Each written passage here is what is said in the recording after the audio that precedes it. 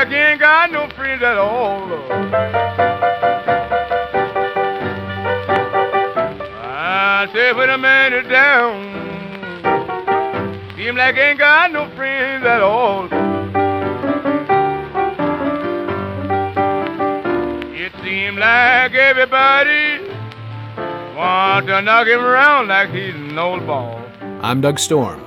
Welcome to Interchange. You're listening to Petey Wheatstraw's Poor Millionaire Blues, recorded in 1936. He can't have no luck at all.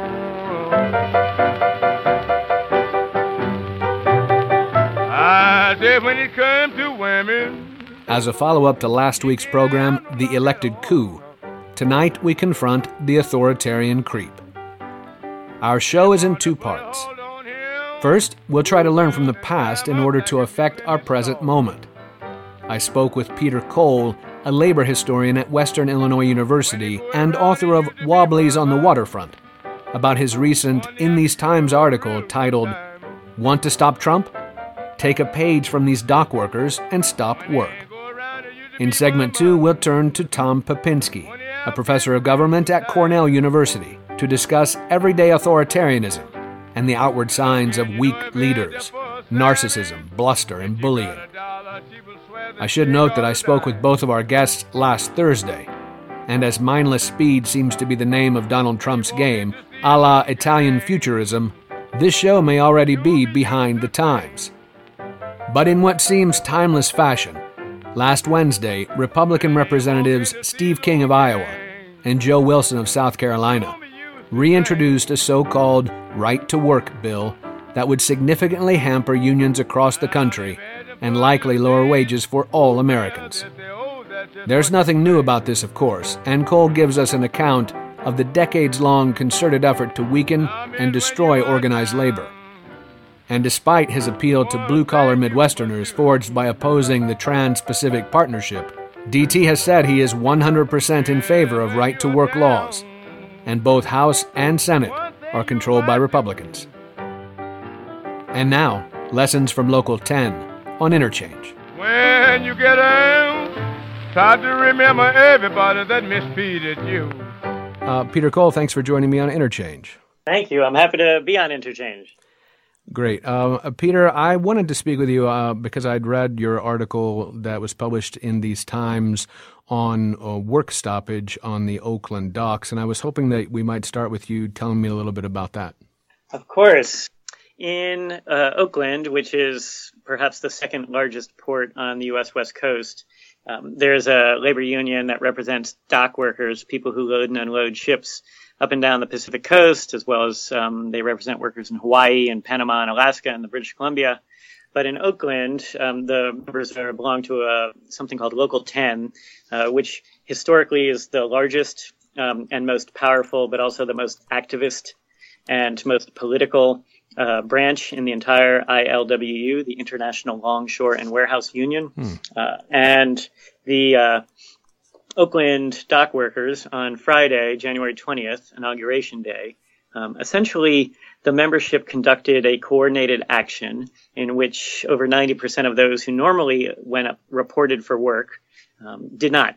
And as a result of failing to report to their hiring or dispatch hall, the Port of Oakland essentially shut down for the day because they had approximately 10% of the normal workers on hand. In the case of this union, you're actually some of the workers are assigned to ships when jobs come in, as opposed to you just show up at your place of work every day, as many of us do, right? Dock workers actually often are dispatched. And so by coordinating a absence, if you will, right, they shut down the Port of Oakland, one of the largest ports in the United States. This was not officially an action endorsed by the international or the local, although it is 100% clear that it was coordinated in advance by the membership of Local 10 to protest the inauguration of Donald Trump. So it was clear from the outset that Trump's presidency would definitely be anti-union.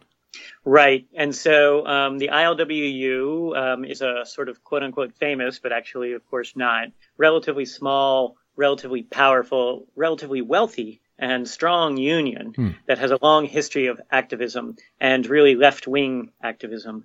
And the ILWU had endorsed Bernie Sanders in the Democratic primaries, and although did support Hillary Clinton, and really are seen by many as the sort of the left wing of the labor movement nowadays, and perhaps even since the 1930s. And so the great majority of members and officially the union were very anti Donald Trump going back to last year. I guess not a surprise. No, not a surprise given their politics. Among other things, the ILWU supports universal health care, for instance. And so on many issues, the ILWU officially is what you might consider a left liberal. But there are many in the rank and file who would be just left of liberal. And this goes back to its inception in the 1930s. And so, yeah, they were very anti-Trump. I should also note that not only were they anti-Trump because he was seen as anti-union, but the majority of Local 10's membership is non-white. And Local 10 has a long history going back many decades of really being very anti-racist, very supportive of racial and ethnic equality. And so the majority now of Local 10 members are African American. Okay.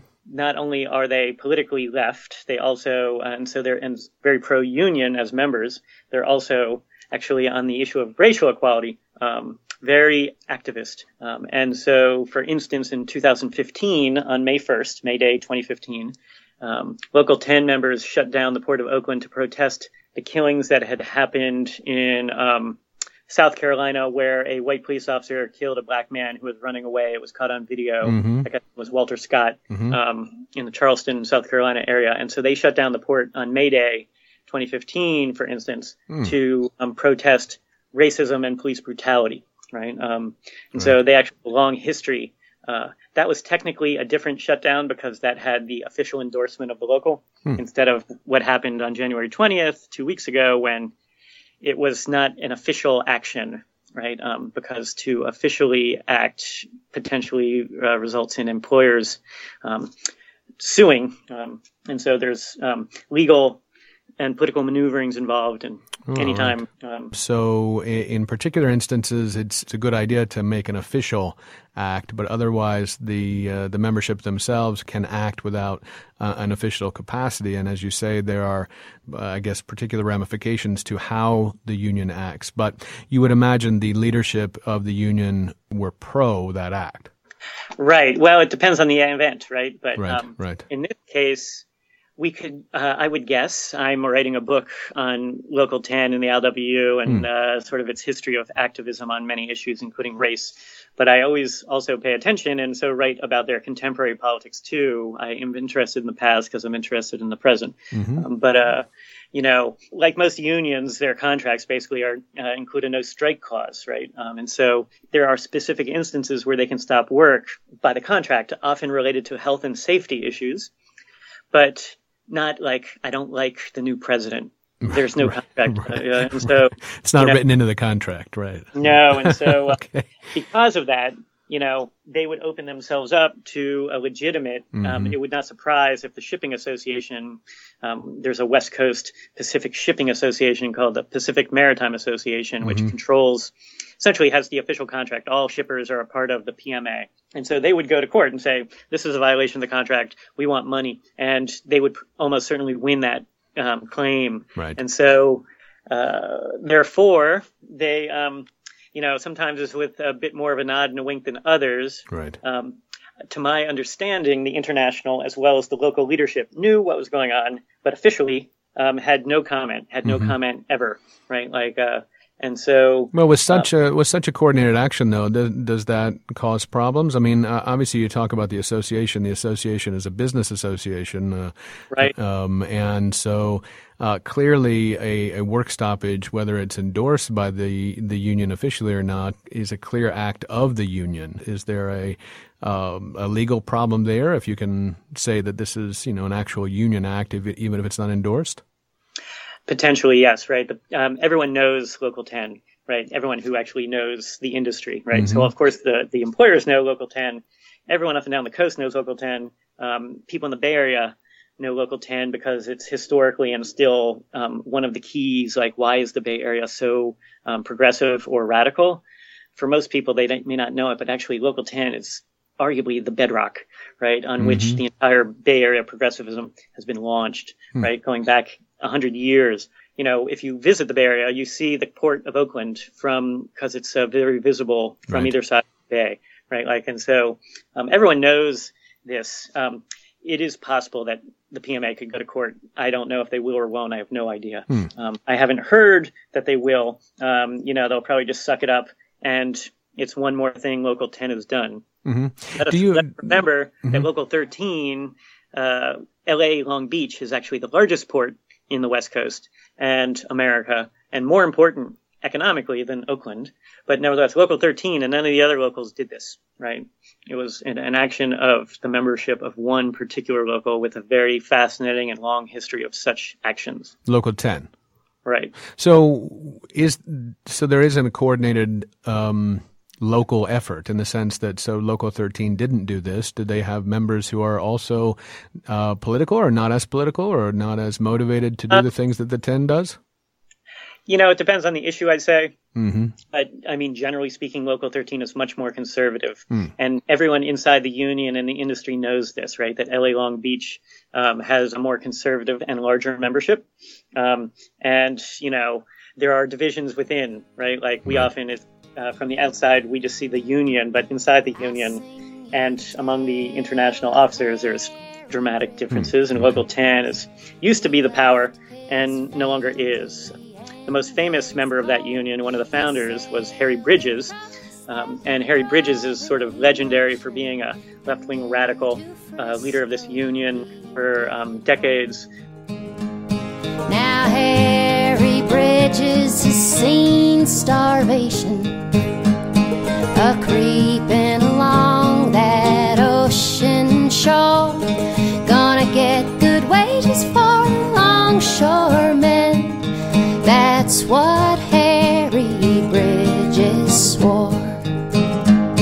Now the big ship owners, they shook their timber, moaned and groaned and hung their heads. They flapped their fins and they said, we'll get 'em 'cause they fit. But, you know, Bridges, as dead, long time, Local 10 is less important than it used to be.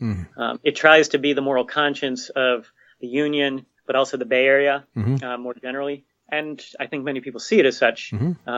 But, you know, the Local 13 is more business. Gotcha. I gotcha.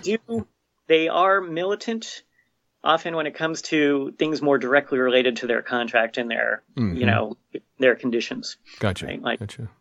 Yeah. Well, let me actually read a little bit from your In These Times piece. The title of that, I think, you know, if you want to stop Trump, take a page from these dock workers and stop work. So in that, you write, one key element of the ILWU power is its job dispatch system. In the aftermath of its legendary big strike of 1934, which briefly became the San Francisco General Strike, the union basically won control over job dispatch. Quickly, workers implemented a low man out system, which enshrined the idea that the person with the fewest number of hours worked would be the one dispatched. Such socialism in action should not be surprising from a union whose founding members included socialists, communists, and wobblies, the name for members of perhaps America's most radical union, the Industrial Workers of the World. The ILWU also inherited the wobbly motto, an injury to one is an injury to all.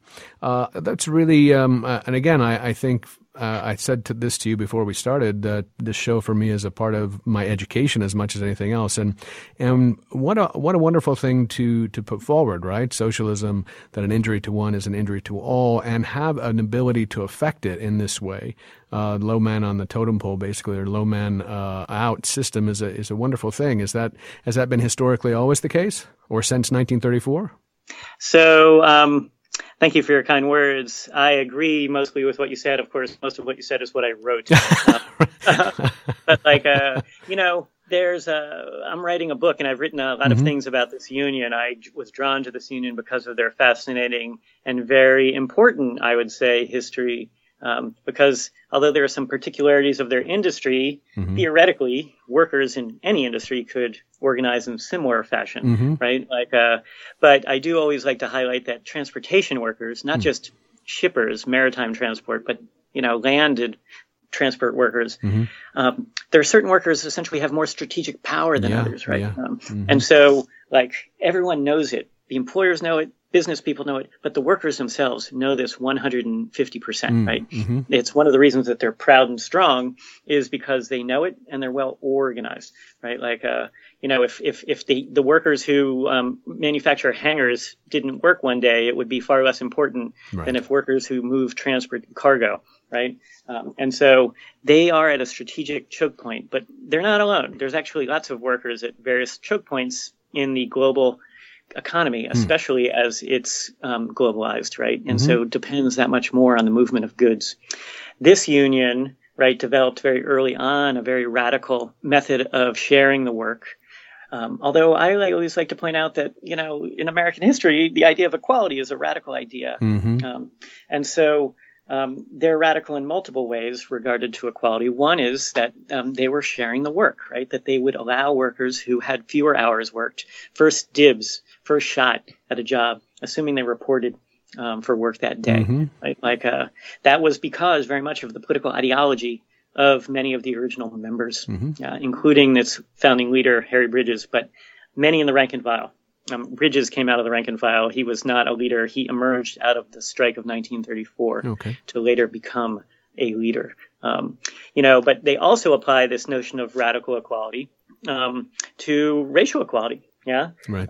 The idea that even then, even in the 30s, when very few blacks worked on the docks, this union took a principled stand to incorporate those blacks into the union and to insist that employers treat them equally.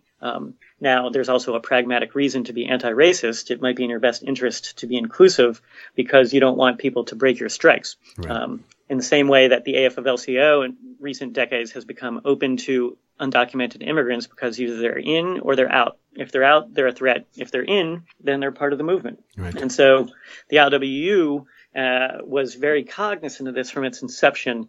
And those ideas continue to animate. Even Local 13, which earlier I mentioned is relatively conservative, is actually quite diverse in its membership. A significant Mexican-American population, some African-Americans, a few Asian-Americans, right? And so even its relatively conservative locals are actually relatively great compared to many other institutions in American life. And that is noteworthy. Despite the differences among them, there's actually, from the outside, they share perhaps more in common than the differences, right? This is Doug Storm on Interchange. I'm speaking with Peter Cole about the progressive role unions have played, and perhaps still can play, in combating the authoritarianism of the Trump administration. When you get out, try to remember everybody that mistreated you. Let's look at your last book, if you don't mind. You wrote a book out from the University of Illinois Press called Wobblies on the Waterfront, Interracial Unionism in the Progressive Era Philadelphia. It highlights worker solidarity that transcends racial divisions as you're speaking about now, but the racial divisions themselves become how the unions are also broken apart in some sense, right? Yeah, so thank you for mentioning my earlier work. Obviously, there are similarities between my past and present research. Right. I'm interested in really the intersections of the labor movement or workers with the reality of ethnic and racial diversity in American life and history. When I was a graduate student and then published my first book, I was looking around for the most successful interracial union in the industrial early era, the late 19th, early 20th century, and I happened to find them in Philadelphia on the docks. I was not looking to Philadelphia. I was not looking to the docks. I just happened to discover that that's where the ideas that I was interested in were put into practice. And that was because in that time and place, the industrial workers of the world, nicknamed the Wobblies, were really not the first, but the first really great radical union that, because of their left politics, their anti-capitalist politics, their preamble begins, workers and employers share nothing in common, right? Right. That the Wobblies did what no other union in that era was doing, which was going out and organizing African Americans and immigrants equally in their ranks. So that in the 19-teens and early 20s, Philadelphia, which used to be one of the great ports in America, but now is not, had a workforce that was 1/3 Black, 1/3 Irish and Irish American, and 1/3 European immigrants. And they organized this workforce with a Black leader, a guy named Ben Fletcher. And it was only because of their politics that they would touch such a workforce, but also that these workers came on board and became committed to this union. They weren't all Wobblies at the start, but they, after years, they controlled the docks for 10 years, and they were fiercely integrated. And that after their union was defeated, the employers reinstituted segregated workplaces, for instance. Right. That is, they also gave us the motto, an injury to one is an injury to all, that many other unions have picked up. The LWU uses it, but I also study South Africa. And the big labor federation in South Africa, COSATU, that's their motto too. Right. An injury to one is an injury to all, because it's so common sense. Right. Now, it's been happening for a time. Indiana has a right to work law, I believe, and I think 26, 27 other states have right to work laws. And now we see there's a GOP legislation on right to work as well. Tell us a little bit about right to work and that it's really, what it really means. Right. I always say that it stands for right to starve. Right to work for less is essentially what right to work is, because it's very clear. And the reason that employers are anti-union is because workers who are in unions earn more money and are much more likely to have health insurance and pensions. All of that means lower profits for employers, right? And so right to work is a clever phrase, but the translation is that workers in right to work states earn less money, have less health insurance, have fewer or no pensions, right? So if you ask people, do you want a pension or not? The answer is yes, I want a pension, right? So right to work, of course, is, a talking point. Kentucky just went right to work. Missouri is on the cusp of going right to work. Several congressmen have introduced legislation in the House of Representatives to make right to work national. They've tried before, but the atmosphere is more conducive now than previously. This is a big crisis, no doubt, for organized labor, because if people who are in union workplaces don't have to belong to the union, that means they do not have to pay their dues. That would no doubt hurt the economics of unions. And in the opinion of Republicans, unions just give money to the Democrats, and so it's pretty clear that there's political connotations. Right. But for employers, it's clear that it would result in them probably having weaker unions, or the end of unions in more workplaces, resulting in, cheaper labor. Right. This is a long-term trend. Statistics just were released this week that I was reading about that under President Obama, organized labor declined by 10%, right? Fewer than 7% of workers in the private sector are union. Although I'm happy to criticize Trump and his allies, the mainstream Democrats, including Barack Obama, did terribly by organized labor and by workers generally, and continued. They didn't create, but did nothing essentially to stop the long-term decline of organized labor. These are long, going back into the 70s, where coordinated efforts on the part of business, who then were supported by Republicans, to push this agenda. And it's been increasingly effective, right? The result is a declining number of union members, which is probably, I would suggest, the number one reason why the middle class has declined, right? It's from the 50s onward, right? Union strong, middle class larger, union weak, middle class much smaller, right? Now there's other factors, but I would say that's the primary. What's the good way to look at it? It is undeniable that many unions are ossified, that the union leaders continue to hold on to what they've got instead of trying to change things in radical ways in order to expand, right? And so if right to work happens nationally, which is possible, I have no idea, but it's possible, unions will have to rethink. Maybe this is an opportunity to dramatically improve organizing because they will have no choice. Right.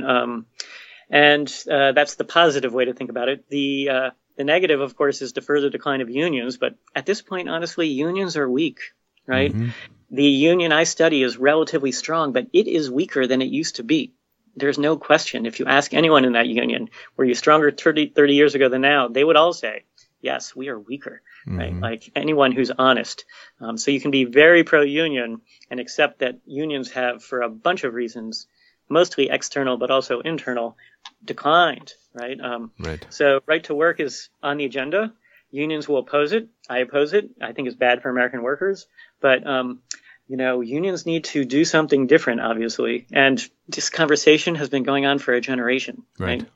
It's not a new conversation. No. But that, like you said, Indiana and other traditional, very heavy manufacturing states like Michigan and Wisconsin are now anti-union. Mm-hmm. It's part of this. It's the fact that it's accelerating is obviously related to the same factors that explain the rise of Trump. Yeah, it's one of those things you'd like to be able to point to and say, these are clear problems that we can give you clear reasons for in some sense and say there are clear actions, join a union. Right. There are clear ways to fight for yourself and fight for what it means to work. Everybody's afraid, I assume, or is there an actual ideological shift as well where people that used to be pro-union or that we even talk about unions? I think there's an interesting thing there too, like the conversation has left unions behind entirely. We work singly, we work individually, we don't work with people. There's just a different workforce now that has no idea what a union even is. Yeah, all those things are true. Or also even family members, households is one way to think about it. Like the number of Americans who have a personal relationship with, belong to, or know people who are in unions has declined drastically. There are multiple reasons for that. You mentioned a few of them. For many workers, the work is less collective than it used to be. We are more isolated. I'm a teacher, for instance, and I work largely individually. At the same time, the teachers' unions are some of the strongest in America left. There's a number of reasons for that. One is that you can't move schools to China, right? But another reason is that teachers appreciate that they have common interests, right? And therefore should work together to collectively improve their conditions, but also their institutions, schools. Right. Yeah. Working hard on that one too, though, right? For a long time, we've been trying to get choice and vouchers and, charters and, yeah. There's a coordinated attack, right? Because there's $1 trillion in education, right? What if you take 6% of that and put it into corporate pockets as profit, $60 billion, right? Like a year. Yeah. No, it's just a shocking thing, Peter, that we just talk about money on those ends of things. Like people that do these things simply are thinking, I'm going to put that money in my pocket and have no interest in the world around them and how it crumbles. Or I get, I don't know how to explain it otherwise. And it's part of those things that I don't understand the politics otherwise. It seems that you can't look at someone right next to you and say, I don't care about that person. Yeah, I actually think, of course, that most human beings in America and other countries do care. We care about ourselves more, but we care about others. And I think a lot of people who would say that they care what happens to other Americans think that by voting for Trump, they were doing that, right? Now, I disagree, right? Actually, I sort of, side with those who think that essentially that the rhetoric, the narrative has been effectively controlled by those who are actually anti-union and anti-worker. Sure. But that many have bought into the idea that the current system is bad and therefore let's try an alternative. Trump has done a very good job of controlling that. And the best example is trade, right? Right. Unlike Bernie Sanders, right? Clinton was pro free trade until she wasn't. Obama, I think, hurt Clinton a lot by pushing TPP throughout his last year in office, which was clearly going to hurt him. And where were the states that Trump turned the election, the upper Midwest, which were, voting on trade issues, right? Right. And Sanders won those states that Clinton didn't in the primaries, right? But the Clinton campaign didn't see the writing on the wall, didn't see that she lost on trade, came around too late. And Trump, the one issue that I think was better on, right, was on TPP. I'm glad he killed it. And that he delivered that as his first action. I think actually a lot of people take that away and forget about the other issues. Yeah, well, it's one of those things that's problematic because it's kind of like the loss leader that you get people in the door because they agree with you on that one pretty major issue, but watch the rest of it go down the drain. Yes. Oh, well. Yes. Very good. So, well, yeah, we'll end on that. The loss leader of TPP.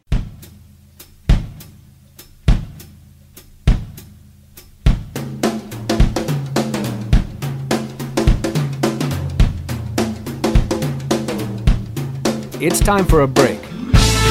Earlier we heard Sarah Lee Guthrie, daughter of Arlo Guthrie, granddaughter of Woody, sing the Ballad of Harry Bridges. For the break, we'll listen to the Blokes version of Billy Bragg's cover of Woody Guthrie's All You Fascists Bound to Lose. When we come back, we'll turn to Tom Popinski to discuss the boring, everyday nature of authoritarianism. Stay with us for more Interchange on WFHB.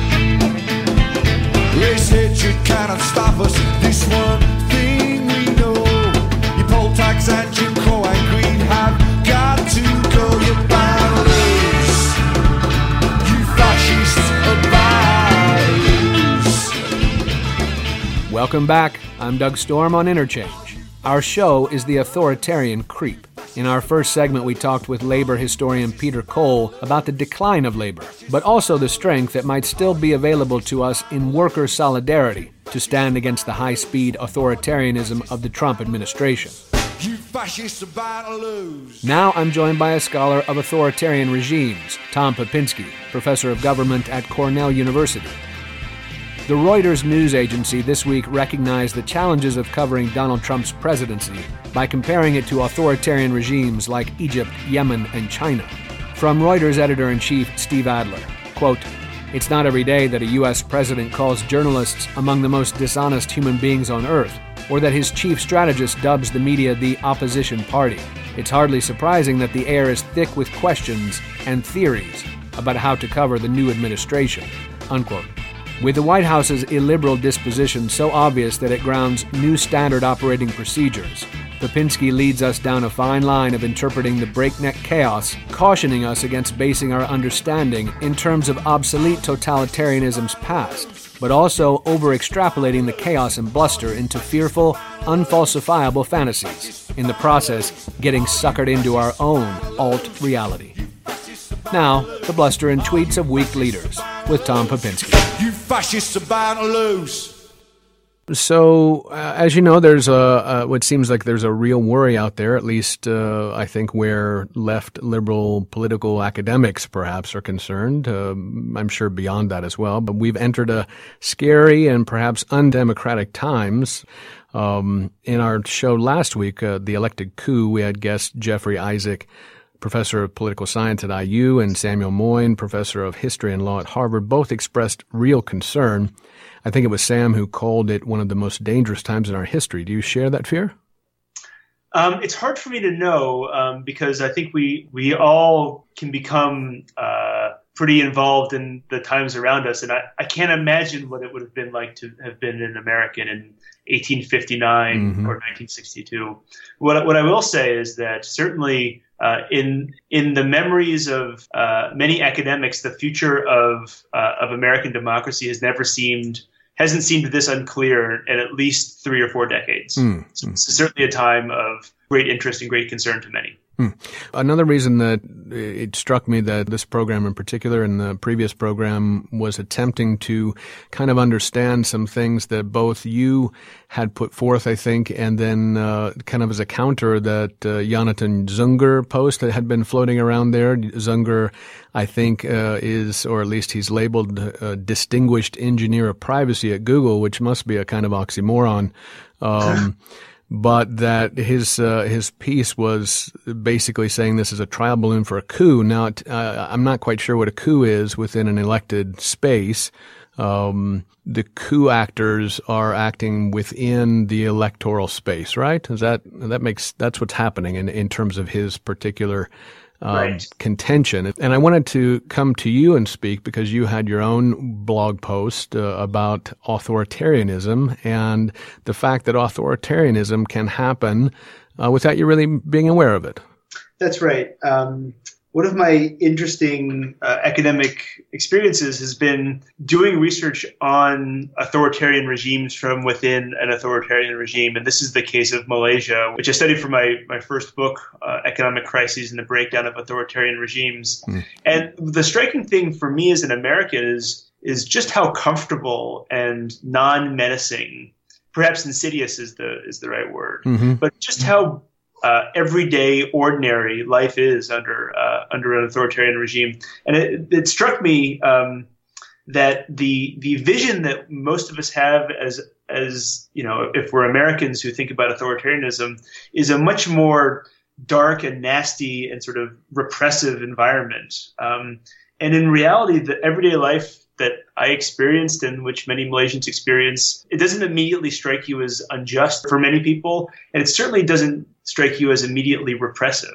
It leads me to think that Americans, or anywhere in the world, folks who are concerned about authoritarianism may have in their mind a lot more of a discrete and a lot more of a dark vision of what this could actually look like. Now, you could interpret that as a good sign that jackbooted thugs are unlikely. You could also interpret this as a very negative sign or a worrying sign that authoritarianism doesn't show up with a tank. Sometimes it shows up with just a lack of freedom. Well, that's an interesting thing to think about. Again, I do think many of us, when we think authoritarianism, or maybe we confound it with totalitarianism, or we get lost in our terms, and we drift into Orwellian spaces where we, as you say, we worry about not only the fictional, but the World War II world of Germany and Italy and Franco Spain, and as you say, jackbooted thugs, and imagining that scenario versus, as you say, a very perhaps even-handed dominance or an even-handed repression, a repression you can't even really necessarily see unless, I suppose, you speak out against it. Is that when the jackboots come out, or? That's right, but even then, the jackboots don't always come out. So I'll give you the example of Malaysia. So I wrote a very critical post about Malaysia from Malaysia. And at no time did I have any concern that something was going to happen to me. This is a regime that says basically you can say what you want online. Oh, there's some restrictions and you may get some notice and the government may be interested in knowing who you're working with. And I have no way of knowing if anybody was watching me. But I was under no physical threat. I was under no threat of being expelled from Malaysia. Nothing like this. But this is also a regime in which amassing a public demonstration is a tricky thing. Sometimes these are fairly heavily repressed, and so it's not it's not mind control. It's not complete lack of absence of criticism. In fact, most people I know in Malaysia are fairly critical of the government, perhaps even more so than I am. But the options for political change in front of them are fairly restricted. Right? Elections since 1957, since independence, really have never thrown the incumbent government out of office. And based on its ability to win votes, it then says, we are a democracy. This is a free society. If you don't, former dictator Mahathir Mohamad used to say, if you don't like me, defeat me in my district. So obviously this raises all sorts of interesting questions. Many people would have said for many years now there's no actual democracy in the U.S. either. So I have a different view than that one. I think that there's a qualitative difference between a system in which parties lose elections and a system in which parties don't lose elections. Gotcha. And I have no doubt that the American political system is more democratic in a fairly expansive definition, simply because of the fact that Republicans lose to Democrats and Democrats lose to Republicans when you compare it to the available alternatives out there, such as Putin's Russia, where United Russia hasn't lost an election since 2000, or Malaysia, in which the Barisan Nasional, or its predecessor, the Alliance, has not lost an election since 1957. The trick is that people imagine that democracy equates to things like justice or equality or sort of an idealized form of liberty. And I think those are things that may be more likely under democracy. But certainly it's the case that America has allowed voters to show up at the ballot box and vote. And when the incumbents lose, they step down. Right. I'm impatient with the view that that's not a meaningful distinction, that we don't have political change for that reason. Mm-hmm. I think possibly there's the sense that, it's like, I'm not sure what the political change often is. Right. So I guess that's where we get stuck in these places where I desperately want to believe what you're saying. by saying that the change makes a difference, and what kind of difference that is, how it can be, as you say, qualitative change if there is a change to be made, and we end up having what I think are top tier abstraction conversations about things that are single issue things like gun control, abortion, any number of top tier conversations that tend to center around Supreme Court issues as much as anything else anymore, which, as the rhetoric has been in that space for so long now, you better vote Democrat or Republican so you can get the right court. That's what democracy has seemed to me to be about for a long time now.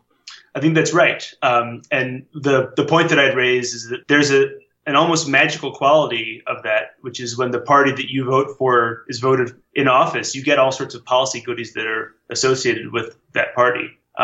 For example, I have no doubt that my friends and family would be strictly happier had the other candidate won the U.S. presidential election. Mm-hmm. The policies being implemented would be different. And the reason why, the core reason why the policies that I favor are not being implemented is not because the system is biased against me. It's because my candidate lost. Right. That is true.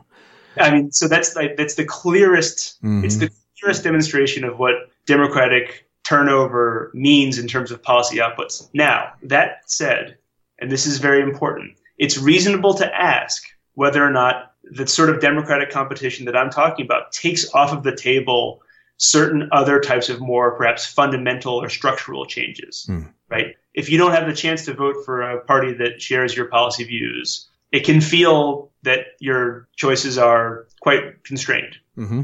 right? And I think it's fair to say, especially in a two-party system such as the United States, that a good number of people on both sides of the aisle in 2016 did not like the choice that was in front of them. Right. But I also know that choice was absolutely monumentally consequential. Mm-hmm. I'm actually hoping that it's less consequential than I think it is. That this election is actually less stark than my worst fears. This is Doug Storm on Interchange. I'm speaking with Tom Popinski about how we might be lulled into inattention, only to find our lives ordered by a kind of boring, everyday authoritarianism. When you get out, try to remember everybody that mistreated you. Well, on Tuesday, Sam Moyn said something to the effect that these executive orders and memoranda were not too dissimilar than any Republican would do as they came in and pretty much gutted the Democratic president's executive orders. I think that's right. I saw, for example, today on the news that there's reports that President Trump is going to open up some further space for churches to talk politics without losing their nonprofit status. That strikes me as something I cannot imagine my own church-going experience having politics overtly in it. And so I find that distasteful. I'm not sure it's illegal. I'm not sure it's unconstitutional. I would hope that a president from a different party would overturn that, but it doesn't seem beyond the pale as a policy choice that a Republican would implement. And again, that is exactly why many Republicans voted for a candidate who they thought was deeply flawed and personally distasteful. And it's also why I, as not a Republican, voted against them. Right. But it's not undemocratic to me. The areas that I think are more frightening for people are the kind of shadowy nature of decision-making within a White House that doesn't seem to be following the normal procedures for acting like a presidential administration. Right. So this is Bannon and Kushner and the group that, no one really understands what particular principle of democracy they're upholding, or what their particular private interests are, or what their seeming ideological interests are, and not having a kind of standard Democratic script versus a standard Republican script. That's right. And let's distinguish small d Democratic. Sure, yeah. So consistent with democracy versus big D Democratic, consistent with the Democratic Party. Mm-hmm. I put it this way. When a presidential administration structures itself so differently than its predecessors. So, for example, the appointment of Bannon to the National Security Council, it's just really hard to know what that means. Given that even Republicans and Democrats alike have thought that domestic strategy advisors, ought to not participate in national security decision making. It seems particularly frightening, certainly to me, to have that be the norm. Right. So you had Karl Rove, or Turd Blossom, was not in the national security advising business. No, and it's interesting how we find ourselves looking to the great statesman of George W. Bush, the benefit of a decade of hindsight. But it seems that Rove and Cheney and Bush all believed that would be improper, right? It may have been improper, not because they didn't think that foreign and national security policy was political, but rather that they thought that him being there would shape their ability to get good information from the other members of the National Security Council. They wanted their National Security Council to give them competing views that were shorn from Rove's perspective on national policy and presidential strategy. And I think that it's the conflation of those two things which is particularly worrying for many of us. Mm-hmm. I just don't understand, for example, why our president yelled at the Australian Prime Minister last night, and how in the world that is anything other than a mistake. And I think that the mere presence of Bannon in that National Security Council leads me to wonder who's making decisions and having thoughts about those sorts of issues. Well, this is the problem. Most of us are now casting about for that exact answer, right? We look at Trump and look at what Trump has done, and look at his life, and look at people who've written about his life, and look at his family, and then look at his tweeting, and you think to yourself, that guy cannot be president. Done. Right? So who's being president now? That's the question, right? Yeah. I mean, let's also try to put ourselves in the minds of former presidents. We all thought back in 2001 that George W. Bush, well, not we all, many Americans suspect George W. Bush was not really the president, right? Right. Sure. Cheney's the president. Right. Dick Cheney was the president, or Karl Rove was the president, or some other more shadowy forces. Well, you couldn't help yourself in that situation, as the president was on vacation for like 6 out of 8 years. It's a very interesting problem. I think my struggle as someone who wants to believe, or really can't exist without a belief that there's a possibility for an orderly transition in the future, that this is partially a partisan view on my part, that Trump can't be doing this. That we have to be critical, I think, of views that he is merely a puppet or merely an empty gas bag. I don't think that's true. I don't think that was true of President George W. Bush. I don't think that's true of Trump, although I certainly don't know. And it's only day 12, so there's lots. Right. There's lots that we have left to learn. Yeah, my assistant producer and editor Rob had said this to me because we had the show on Tuesday, and I said, "Well, I'm having this other conversation on Thursday." He said, "Oh, so much more will have happened by then." Right. So now we may be invading Australia. So yeah, more good stuff there. Well, so there's a little bit that you talked about in response to the worry that there's a coup, worry that there's an authoritarian government, and you responded a bit to this idea that Trump could be that kind of leader with your own blog post about weak leaders and narcissists and bullies versus actual strong leaders. You want to talk a little bit about that? Sure. So my view is that there's no productive outlet in fantastical thinking. And moreover, that we are in the early days of an unusual administration. And so we don't have a lot of guidelines to go on as to what's happening in the White House or how to make sense of it. That has led, I think, some critics of the Trump administration to invent theories of what's going on, which are not based in any falsifiable reality. So the one that I had seen, which prompted me to write in response to it, was an idea that the botched rollout of the executive order last Friday was a trial balloon for a coup. And my point is not to argue that we don't know that that's not possible. I can't tell you if that's possible or not, but I do think it's important for us to keep in mind that there are many different interpretations of the limited set of facts in front of us. And certainly those of us who write from afar have a responsibility, I think, to ourselves to think more critically and more circumspectly about what we would have to know to conclude the very worst. Mm-hmm. Well, you do point out that clearly the leaders, such as I think you pointed out, Indonesia's Suharto, just murdered people.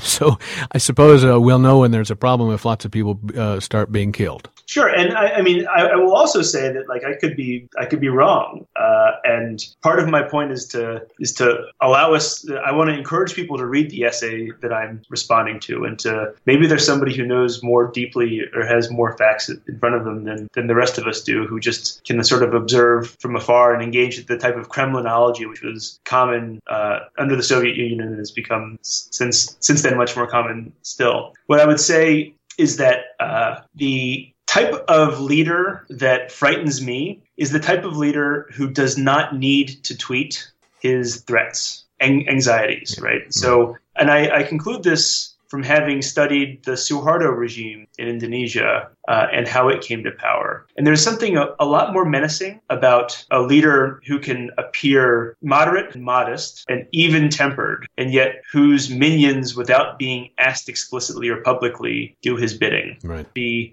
distinction between those two things has implications for those who wish to oppose the president. If you think that there's really been a coup, you need to defend yourself. Mm-hmm. If you believe that you have a blusterer in office, then the strategy is to embarrass him. The strategy is to bloody his nose and show everybody how he cries. It appears he's trying hard to embarrass himself generally, but but that's of course not a problem for a guy who's embarrassing all the time. Maybe he doesn't think he is. That's the problem with Trump frequently, is that you just think, how can he not be embarrassed by that? But then he's made a career out of being a clown in many ways. One question I think that, and you just touched on it, a ruler, a leader whose as you say, minions carry out evil, vile, murderous tasks without being asked. Now, there is, of course, and I don't say this lightly, there's the worry that Bannon has stirred up those kinds of minions.